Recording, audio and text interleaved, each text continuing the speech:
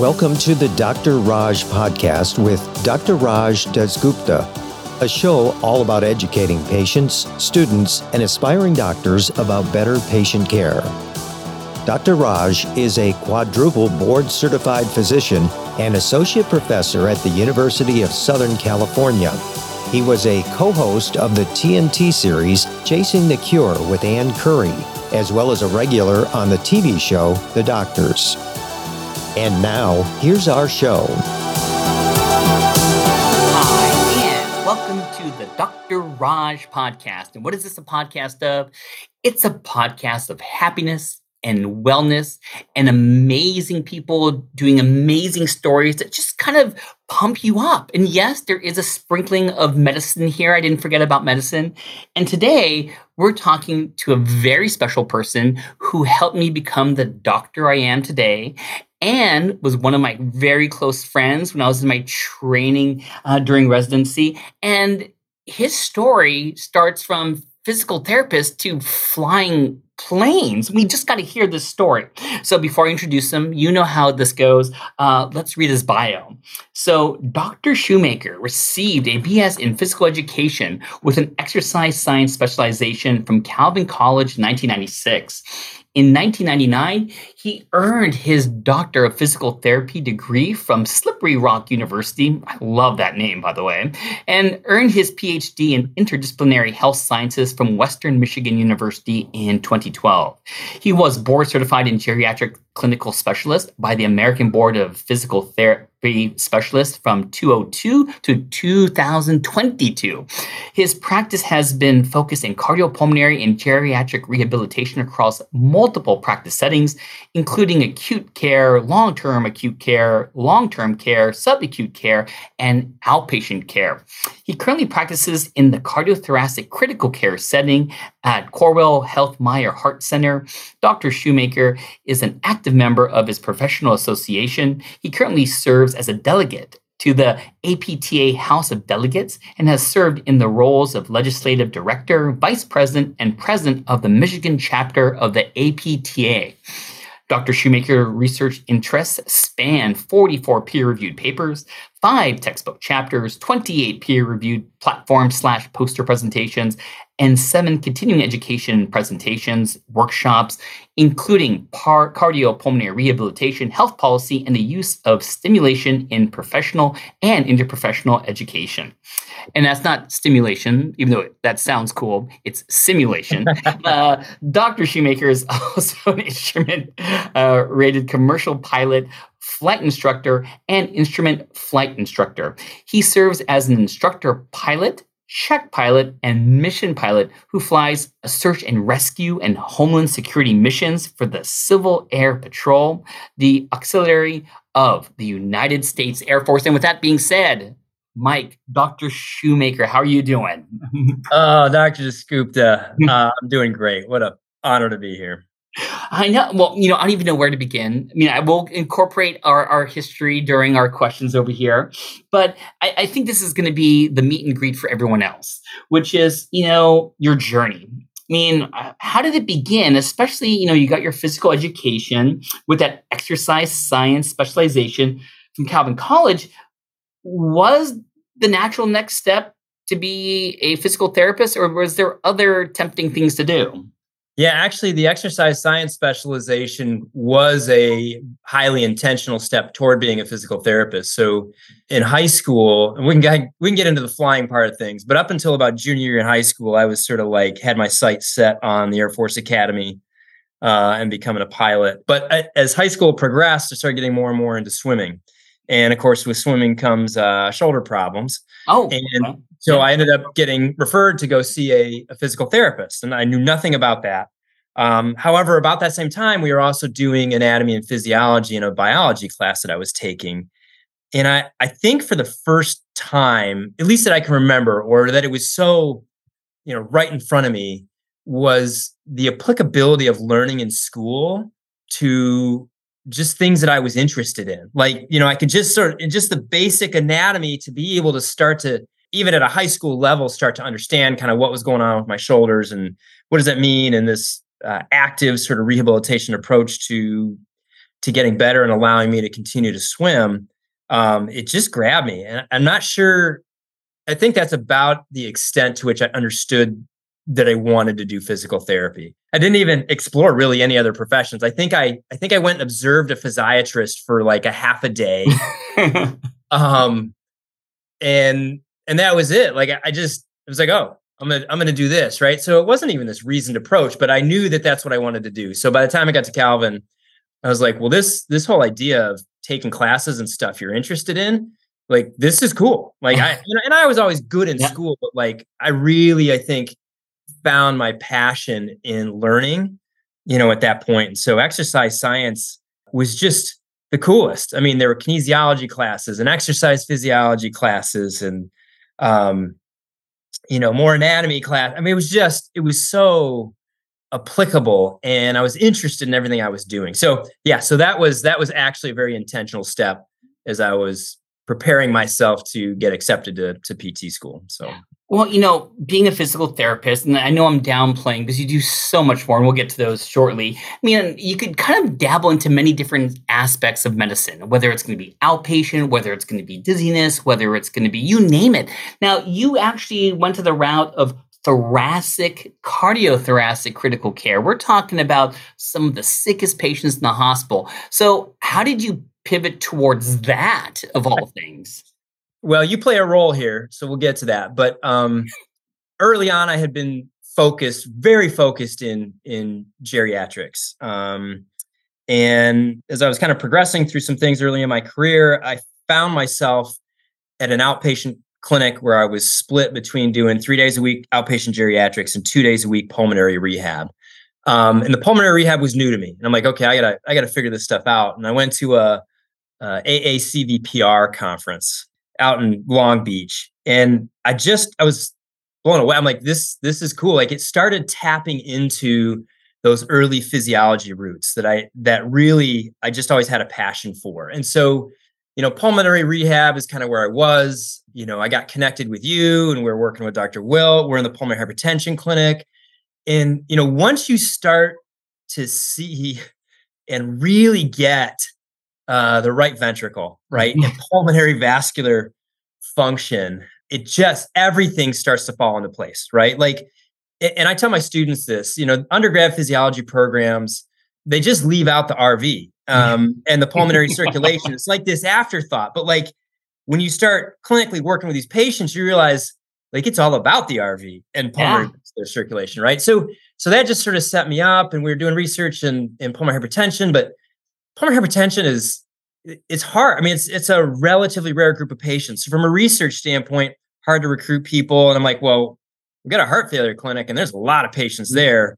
So I started to pivot to heart failure. And then of course you go from heart failure to, what am I going to do next? And I wasn't in clinical practice for about 2 years while I was working on my PhD because I couldn't do everything. And so then when I got done with my PhD, I'm like, all right, where do I want to go? And I'm like, I want to get really into acute care. And so I started getting back into acute care. And then that just sort of naturally progressed to getting into the critical care setting. And, then it all just clicks, right? I'm like, okay, this is where everything makes sense. Yeah. And I'm glad you went to it because I'm going to ask you some critical care questions today, just to put you on your A game. But let me ask you this. And you're going forward. I love that you're getting the PhD. You got this awesome clinical desire in basic physiology. So where did you get that research and statistics drive? Because I know we always joke that I asked you the other day, hey, are you a statistician? Because you really know those numbers well. And we became super buds because you were recommended by one of my mentors, Dr. Wilt, as, knowing to do research. So where did you get that drive from with all the other things going on in your life, So it's interesting. So in undergrad, I took a stats class because that was a prerequisite for PT programs. So I took a stats class and I was like, oh, this is kind of cool. But he was so heavy in math based. And then as part of the exercise science class, I took a measurement class, I think is what it was called, but it really was measurement statistics. And so then I took that statistics base that I had, but then it was sort of applied, to physical fitness testing and it was statistics applied in a way where I'm like, wait a minute, I get this. This really makes good sense. And so then again, like when you're interested in something, it just makes it a whole lot easier to thrive, right? So, and then we get to PT school, and my PT program had a really strong statistics part of the curriculum. And so I came out of PT school feeling pretty good about statistics. But then I'm like, well, what do you do with this? And getting into research really early on, one of my mentors was like, hey, this might be a great fit for you. You should be on our outcomes committee for, what was then Spectrum Health at the time. And one Friday morning a month, I got to go to a meeting with the outcomes committee, and we would sort of discuss like different sort of clinical outcome projects we wanted to work on. And, of course, there was then a need for applying statistics to some of those things. And, the rest is history. Like that was some of the early handful of projects that I worked on before we met. So I think that's kind of where that all started. Well, I like where you ended that one, which is going to be, I'm excited for this question. Do you remember even how we met? And I'm going to kind of reference a specific, topic of the research we did, but I want to hear how you remember it. Actually, I'm not totally sure. I can't remember whether it was specifically because of the pulmonary hypertension project. Mm-hmm. I don't think so. I think it was because you were working with some med students and they needed something to work on from a research standpoint. And then that's where Jeff Wilt was like, hey, because he was the pulmonary rehab director for the pulmonary rehab program at the time. So he's like, hey, go meet with this Mike Shoemaker guy. I think I remember actually the early emails probably were with Kate Merriweather. We'll mention her. We have another question. Yes. Here. So I think she was sort of like the leader of that band and had reached out to me, and then we had set up a meeting to then meet. Because I had a pulmonary outcomes database, and I think that was our first project. Was like, hey, let's look at this database and see if there's any queries that kind of make sense. So I think that was it. But well, you're 100% right. And I would say, I remember when I first met you, I'm like, are you sure this is the PT guy? He sounds like he should be one of the doctors over here. I just love the way you presented yourself. I love that you were so much more than what your title was. But I would say that if you ask me what research kind of niches me to you, I love this title. Exercise training in patients with pulmonary arterial hypertension. And of course, on the title there, it's our guy, Dr. Wilt, Jeff Wilt. And I just want to give a quick shout out. He was such an awesome mentor, and he's one of the reasons I went into pulmonary critical care. And I wish him the best. And he was one of the people in Grand Rapids that was really geared towards, pulmonary arterial hypertension. But yeah, that project was awesome. It probably is safe to say that's probably where you and I both really grew up as researchers, right? Because that was getting into the big time, right? We had a grant that we had to apply for. Yeah. Competitive foundation grant that we had to apply for. And, this is relatively high risk, from a patient safety standpoint, right? Because there was so little data on exercise in that patient population at that time. Yeah, this was great because I remember that project got presented in the American Thoracic Society.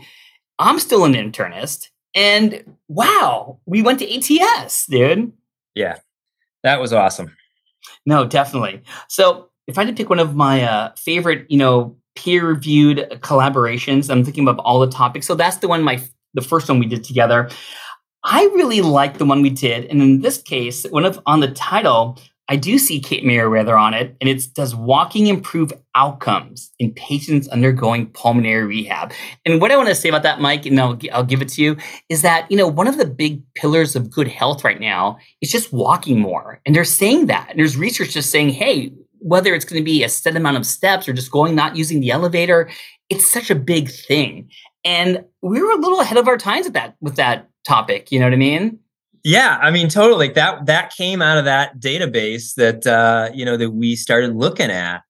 And I think one of the questions I had, and all good research questions come out of clinical experience, which is why I'm so intentional about remaining in clinical practice, even though, my full-time job is teaching, and which includes research, but you just can't do teaching and you can't come up with great research questions if you're not active clinically. And I think, that was a great early example and lesson because, as I'm working in this pulmonary rehab program, I'm like, patients go on the bike and they go on the treadmill and they're on the new step. And it's just like, I kind of feel like walking is far more functional. Walking is far more feasible for people to do at home. Yeah. More feasible for them to continue to do after they're discharged from pulmonary rehab. And I kind of just got to know that, like, is more walking as opposed to other forms of exercise associated with outcome, which it appeared to be, right? Yeah. And then I just sent you that other article that just came out in the Physical Therapy Journal last week that essentially says, that same thing, that walking is at least as good as any equipment-based exercise you might do with patients with lung disease. So that was kind of cool to kind of come full circle at around the same time we were just starting to talk about doing this podcast. And, anytime I talk about any pulmonary disease, COPD, cystic fibrosis, pulmonary fibrosis, I mean, one of my main things that just, helps my patient feel better, I love to be on top of it early, is always sending them to pulmonary rehab, physical therapy, occupational therapy. They make a difference in people's lives. And many people don't realize that. Yeah. But before I want to make sure that a big shout out to Kate Merriweather, who I want to let you know is now this amazing, gyn-onc surgeon. And she was on the podcast too. And it's amazing how Jeff Wild, Kate Merriweather, all the people we're associated with are just, they're just amazing people. There's one more person I want to mention next, but, there's always a project you wish you could take to the next level. I'm glad we started, but let's take it to the next level. I looked back and the title was Response to Pulmonary Rehab, looking at obstructive versus interstitial lung disease. I mean, what was our thought process around that time? How did you come up with that title? How did we know to think about that? And it's such a great project. I wish we took to another level. Oh man, I think that was instigated by you. I think you sort of took a liking to pulmonary fibrosis. I mean, obviously, I think you were an internal medicine resident at the time, right? Yes. And I don't know actually if you knew pulmonary medicine is what you were going to get into or not, but obviously with Jeff Wiltz as a mentor, you're kind of condemned to it because if you watch, if you watch that guy do his thing, you're like, I want to be that guy, right? So of course, yeah. So there was something about pulmonary fibrosis, I think, that you were fascinated by, and I think again, good research questions come from clinical practice where you're like, man, these patients struggle, right? They're on higher flows of oxygen. Oh, of course. You sit there and just watch them with their respiratory rate and low tidal volume as they're just trying to move as much air as they can with their fibrotic lungs. And you're like, oh, man, these people, they're working hard in pulmonary rehab. And what's the yield on that effort, on their half? So yeah, that was a cool one.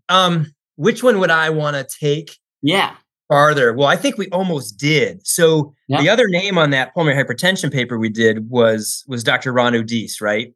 He's from UCLA, wasn't he? Yes. Okay. Yeah. What a rock star. Mm-hmm. And, we connected with him at ATS and we're like, hey, we're planning on doing this. And, he's already like, yeah, well, I've been doing that.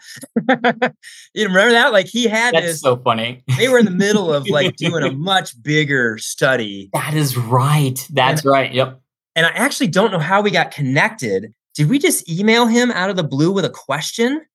I really don't know how we connected. Or maybe I think he was using some patients from the study in the broader picture of the study, and he invited us to come down and discuss and see where we're going. But I knew that there was a collaboration going on early. Yes, and so then he was kind of working with us on this, but then there was an NIH grant or a National Heart and Lung Blood Institute multi-center study that we then got invited to be a part of. Yeah. And then it didn't get funded, which totally, if that got funded, I don't know. Like it's fascinating to think like we might be in a different place if that study. Who knows? Yeah. So that's the one I wish we could have taken to the next level, because some of the stuff we were talking about doing in that study, some non-invasive hemodynamic monitoring, and there was some other really cool stuff we were talking about doing with that level of funding to study it. So That's the one that got away. Well, hey, before I give you some physical therapy questions, I just want to acknowledge one more person on that previous study we're just talking about, pulmonary rehab obstructive versus, interstitial ILDs. Tom Sommerfeld was on that study. And Tom was still one of my best friends, an amazing statistician, plus much more. So, when I think of that, our core Justice League, our core Avengers, it's got to be Tom and Jeff Wild and Kate Merriweather and me and you are heading up the back. So no, those were the good old days. I miss all you guys. Wouldn't it be fun if the band got together and came up with one last blast? I don't know. All right. So now put on your clinical hat, dude. So I kind of like talk to my peeps here at USC, kind of what kind of questions should I ask Dr. Shoemaker when it comes to physical therapy? So they wanted your opinion on this. I know they're going to listen to this. So number one, in talking about cardiac patients in the ICU, and we're going to include post-surgical patients who had CABG, which is coronary artery bypass grafting, valve repair, aortic dissection repair, or have LVADs, left ventricular assist devices, or ECMO, extracorporeal membrane oxygenation. How to spell those out for the people to know what they were. When should a physical therapy be involved? I think right from the beginning, because like at Corewell, at our health system, a lot of these patients, there's going to be a PT order just by default, right out of the gate. And then we're going to go look at that chart and then start making some decisions about, okay, is this person ready? We can kind of talk through what those kind of steps and criteria are. But we're gonna go through kind of a checklist and figure out, what, is this person ready? Does this make sense, or do we just punt? We'll follow. Yep. Whatnot. Obviously, there's some times where it's pretty straightforward that there's just no need to engage us, right? If somebody's there and they still have an open chest, if they are still sedated and paralyzed, yep. If they're heavily sedated and their target RAS is, 3 and south. There's really not much for us to do there, but to have us engaged so that we can follow along, so that the minute that they're ready, I'm going to say sufficiently stable, right? Because almost by definition, these aren't stable patients, right? That's why they're on the unit. Exactly. So sufficiently stable that the risks associated with mobility are far outweighed by the benefits of mobility. And so, I think as early as possible, and then we can follow along with the team and then figure out when it's a good and right time to jump in. So what about this? I mean, what if the patient is mechanically ventilated? So I know, people who rotate through the ICU or rotating through post-op ICU places. I mean, is that going to be a deterrent? You know what I mean? That they're on the mechanical ventilator, or is there times that you work with them on the vent? Oh man. So I'll start by saying there's almost no device that a patient is on that's a contraindication to PT intervention. So let's start there. There may be some devices and the way the patient's cannulated, either it's femoral cannulation, which gets tricky because it's difficult to sit somebody edge of bed because of the hip flexion piece, or the insertion site isn't sufficiently stable. So, okay, but it's not the device itself. So when it comes to vents, vents all day long, right? We walk patients on vents. So, oh, wow. Okay. Yeah. So the ventilator itself isn't the issue. It's really the patient's stability. So then we look at what level of vent support do they need. And so most of the guidelines that are out there, and these are fairly conservative, would be, if somebody has an FiO2 greater than 60%, sure. If they got a PEEP greater than 10, those are usually kind of the hallmark standards, right? Sure. So that if they're higher than that, that just means that, if things don't go well during a rehab session, you don't have a lot of room to escalate care, right? You need the buffer. Buffer. And if you're at a center without ECMO, those more conservative values probably make sense, right? Because that's all you got is the ventilator, and the patient would have to be transferred out if things got worse. Whereas if you're at a more experienced center that has ECMO and all that other stuff, and you have a team that's really progressive and supportive of early mobility, you could push those boundaries. I mean, we see patients with a PEEP greater than 10.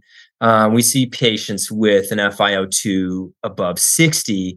But then we start having better conversations about, how's this patient been? What's their trend and things like that. But so it's not the ventilator. It's more what are the settings on the ventilator that are reflective of the patient's stability. And I like what you just said. And for those who don't know, ECMO is kind of like dialysis of the lung, right? And I see what you're saying is if you're in a very progressive center, I mean, if they're getting their blood cleaned of the CO2 and you're putting in that oxygen, it really is irrelevant of what the vent settings are because you're resting the lung at that time. So you may have different criteria, you know what I mean, if you really want to move that patient. But of course, I'm sure you're going to say it 1,000 times. It's individualized.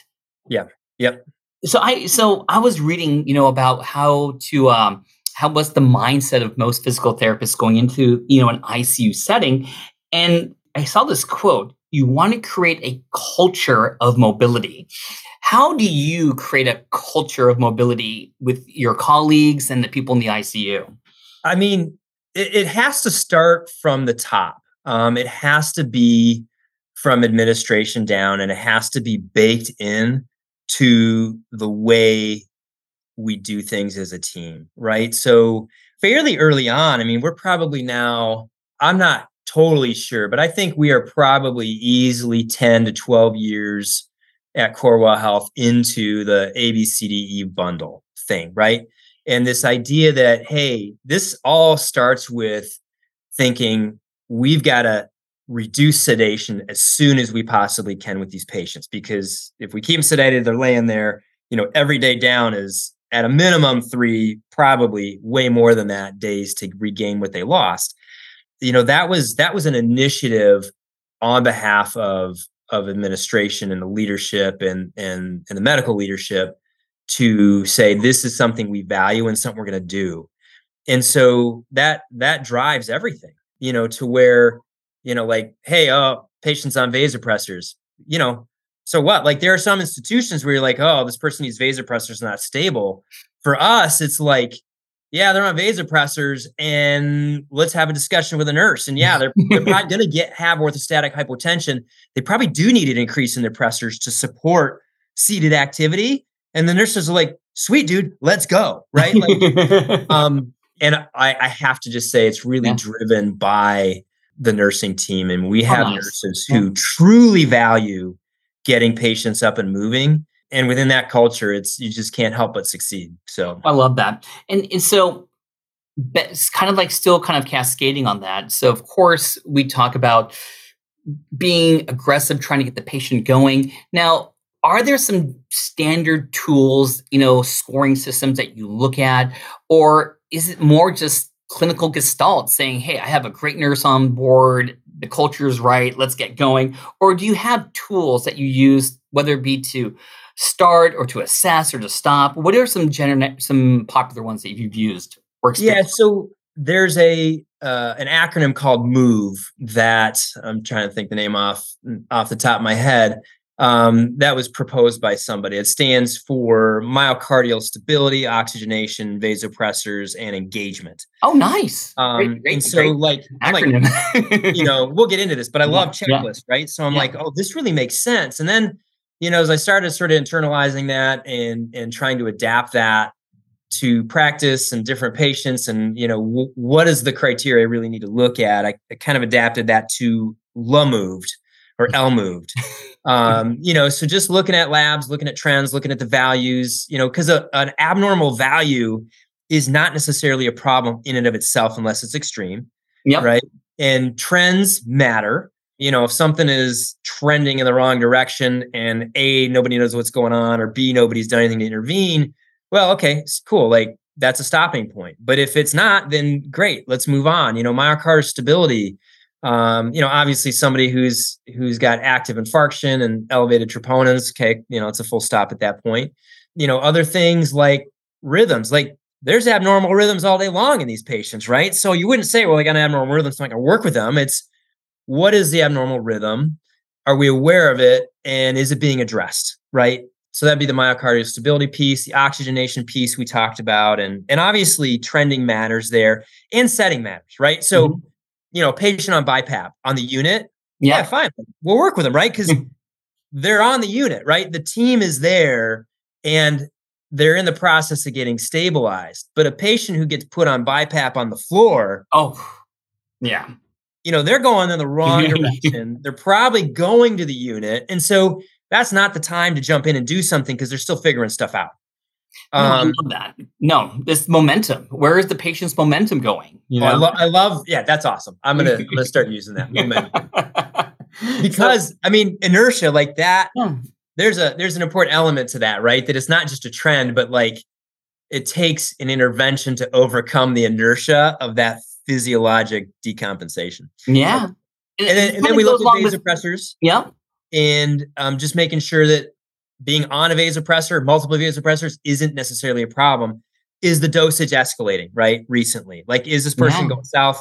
Engagement.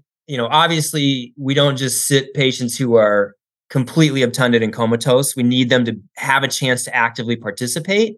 And they can't be too agitated either, because then you got safety issues, right? They're just they're edge of bed, they're pulling stuff out, they're trying to leap off the edge of the bed, and so it's got to be Goldilocks on engagement. It's got to be just right.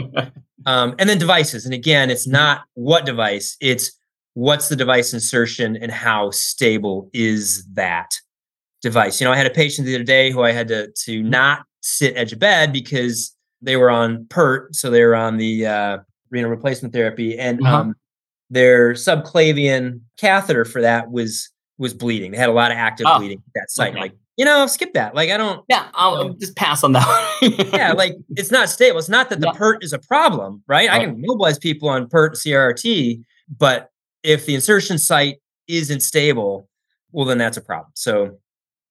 And I guess the last question of this, because I want to talk about the whole pilot thing. The last question is going to be, when you're working with these patients, how much of the patient's opinion of like, I think I need to kind of slow down, whether they tell you that or give the hand signal, factors in with the criteria to stop? You know what I mean? Are you kind of like, let's push, or it's kind of like, all right, I feel better. How are you? Are you a softie, or do you kind of push them a little bit? I push them. And I need, if I don't push them just up to their limit, I'm doing a disservice, right? Like, if I have a session and let's say we get them sitting edge of bed and we do some leg kicks and I'm like, all right, cool. Like, it's been 20 minutes. Good. Like, let's lay down. But that patient could have stood, even though that would have pushed them up and near their limit. Yeah. I left something on the table, and my goal is to not leave something on the table. There's plenty of time for them to recover, right? Yeah. They're laying in bed. There's plenty of time for them to recover during the day. And so that's, to me, the fascinating part about practice in that setting is using the data that's presented to push them, right? And so I joke every time I come out of a room, with a patient who has a swan line in, I have this huge smile on my face, and I'm like, I love it when somebody has a swan line, because the physiology is right there, right? Yep. I can push them. I can watch that MVO2 just start to go down and down and down. And then I'm like, I think it's time to stop. And you look at the patient like, right? And then we sit and rest, and it comes right back up. And then once it starts getting back to their baseline, I'm like, you're ready, aren't you? And they're like, yeah, let's go. It's so cool to just see the physiology in real time. And so, if there's a patient with an arterial line and central venous pressure and MVO2, and especially if they got a VAD, where I can see their flows and their pulsatility index, I have all the data about their hemodynamic performance, to which I feel like I can push them the hardest, right? Because I know where their limits are, because their physiology is telling me. So that on those days when I'm off the unit, or maybe I'm not even on one of the cardiovascular or pulmonary floors, and there's not even telemetry in the room, like, I freak out because I don't have the numbers. I gotta push. I gotta deliberately get a blood pressure, and I gotta run around and find a pulse oximeter. So, having the physiology right there really enables you to know where the limit is and bring them right up to that limit. This is a great time for the pivot, because, just the way you talked about physical therapy, applying the physiology, mentioning these hemodynamic parameters that probably no one followed, the central venous sat, pulmonary capillary wedge pressure, all these things you just kind of mentioned. I mean, where do you have time to do this new hobby? And where do you have the passion left to do this new hobby? Because you just left it all on the floor. So my question to you is, why did you decide to become a pilot? And what do you love about doing it? So I grew up in Tucson, and there's a Air Force base there that's still is a major A-10 training base. And so I grew up with fighter planes overhead all day long. It's all I've ever known. And, I don't even remember how old I was when my dad took me to the first air show, because that Air Force base put on a rock and air show every year. And I was just hooked. And you don't know why. You don't know why. You just know this is what I want to do. And so, all the TV shows, right? Blue Thunder, Airwolf, movies like Iron Eagle, I'm hooked at that point. And then of course, Top Gun comes out, right? And it's gasoline on the fire. And so I'm going to be a pilot, right? But for high school and swimming and my shoulders and anatomy and physiology that fortunately derailed those plans at that point, because after first semester of college, I ended up needing glasses. And so if I had done the Air Force Academy route at that time, there's no accommodation for glasses. You're done. Wow. Wow. You couldn't do LASIK and all that stuff. So it was very, I feel like there's some divine intervention, right? That led me in the right direction, because the other direction would have come to a screeching halt at that point. But of course you don't let go of that passion that's there. Yeah. And so then, just once I finally got to a place in life where I'm like, you know what, I could do this. I have enough money that I could start doing this. And I don't really have the time, but my wife's ready to support me in this. And so I just sort of started out, get my private pilot's license, and okay, cool. That's all I want to do. I just want to do that. Well, then you're like, oh man, kind of want to do my instrument rating, because flying in the clouds that's what I want to do, right? Clouds are Mother Nature come to life. That's meteorology. And to be in the weather, right, with an aircraft is what I want to do. So I got my instrument rating, and then I didn't really do anything new with flying, and I wasn't flying a whole lot, but as you start moving along in your career, feeling more comfortable with what you're doing in your career, and your kids get older, you start having a little bit more time. And so I'm like, let me do my commercial pilot's license. And then, maybe I want to become a flight instructor. And then, I'm a flight instructor, I should probably become an instrument instructor. So it just starts compounding itself, but they're not separate things, right? I don't feel like I do my career and I do my flying, and there's no overlap in that time and that mental effort and that energy. They are fully synergistic. And time I spend in flying is time that I gain insights into my teaching and my clinical practice. So they're just naturally intertwined. So you kind of led me into my next question, which is, how did you start making the connections between your practice and, being a physical therapist and flying?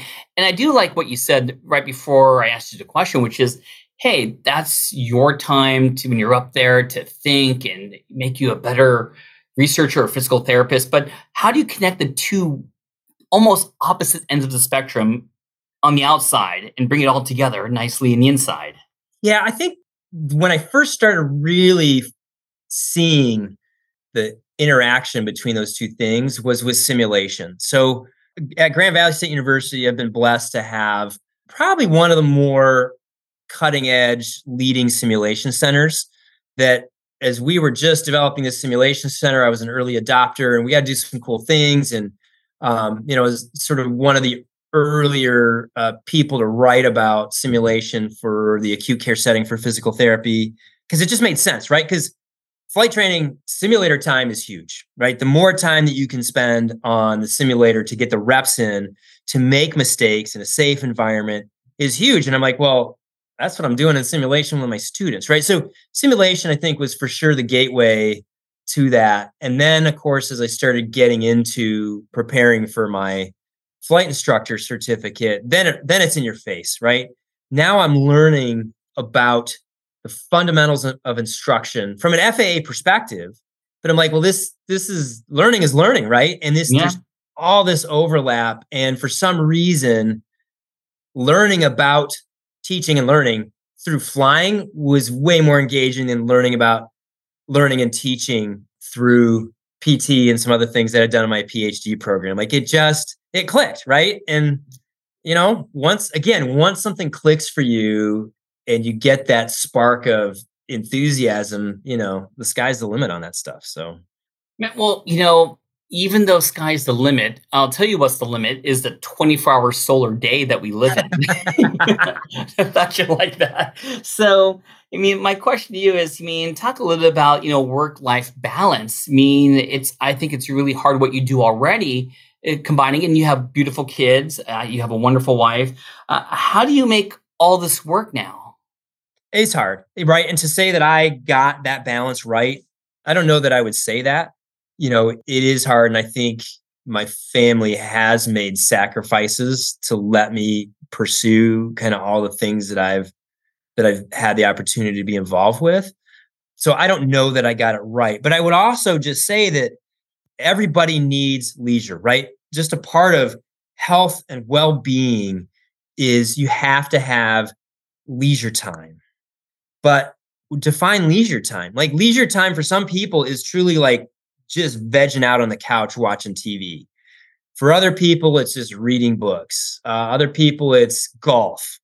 I've just always been wired not to be busy, but to be engaged, right? Or productive. Can I can use that word? Yeah. Can I use that word for you? I look at you as productive. So, even though from an external perspective, it looks like I don't have any downtime, it is my leisure, right? Like having autonomy and self-determination is huge. And so if having the opportunity to do a lot of flying and have so many cool opportunities in flying, that's, self-fulfillment and being able to exercise my autonomy and self-determination. So, that is leisure, even though it's, I don't have time that I'm just sitting around, relaxing in that sense, but it's relaxing in a different sense. So. Well, let me ask, I'm going to throw in a curveball and ask one more question before I do my closing and everything, which is, what was one of the more scarier moments when you're up in the plane? I got to know. There is a moment where I'm imagining there's no one around you. No one's got your back. You don't have goose behind you. You know what I mean? I want to give you a Top Gun analogy, but so was there a moment you were like, I don't know, were you scared that no one's there? Did you have a scary moment? No, not too many scary moments, because the saying in aviation goes, you're going to use your amazing decision-making skills to not have to use your amazing pilot skills, right? So, oh, nice. So, if you're doing risk management right, you're not putting yourself in those situations. I've been, knock on wood, fortunate enough to not have an engine failure in flight, although I train to it mentally and on the simulator, and we do it in check rides all the time so that, if it happens, I just go on brainstem power and do what I need to do to make that a survivable event. But I will say probably the one time that I was really starting to get nervous was I was flying to Marquette up in the UP with some friends to go rock climbing. And there was a problem in the fuel vent developed. And so basically, like as you go up to altitude, right, lower pressure, and as you're taking fuel out of the fuel tank, you've got to replace the space in the fuel tank with air. And that's what the fuel vent does. Oh, I see. Well, good description. All right. Yeah. Well, the fuel vent was clogged. And so the engine wasn't able to draw fuel from that fuel tank. Oh, boy. And so as we're going across the UP, and dude, there's nothing there, right? It's trees. It's trees to the horizon in every direction. And maybe there's a dirt road every now and then. And so I'm watching the fuel gauges and I'm like, why is it going down on this one? And why isn't it coming out of that tank? Yeah. So although I flight planned to have plenty of fuel, I wasn't going to end up having as much fuel as I thought. Okay. And so I was starting to get nervous toward the end, and it was fine, and then of course on the way back, we planned a fuel stop, so that, in case that happened again, we were fine and whatever. But, that was one time, and that was fairly early on too in my flying career so that one got my heart rate up. Of course. Toward the end. So. Well, all right. So, It's just amazing. I said we're going to catch up. I mean, we almost filled up the hour because I just love talking to you so much. So I just want to know this. I mean, what are your goals in the future, Mike? I mean, I look at you, we catch up every so often. I'm always proud of you. And what is there left? You know what I mean? Are you going to be the first person who is the physical therapist to do PT on the moon, but flies the rocket up to the moon too? I mean, what else can you do? I don't know. I've always just sought those things that I was passionate about and have known myself well enough to know that when a door opens, if that's a doorway I want to go through. I haven't truly done a lot of planning and plotting of, yep, I want to do that door and I want to do that door and I want to do that door. I try to just be happy in the moment, just do my best at whatever I'm doing and be passionate about it.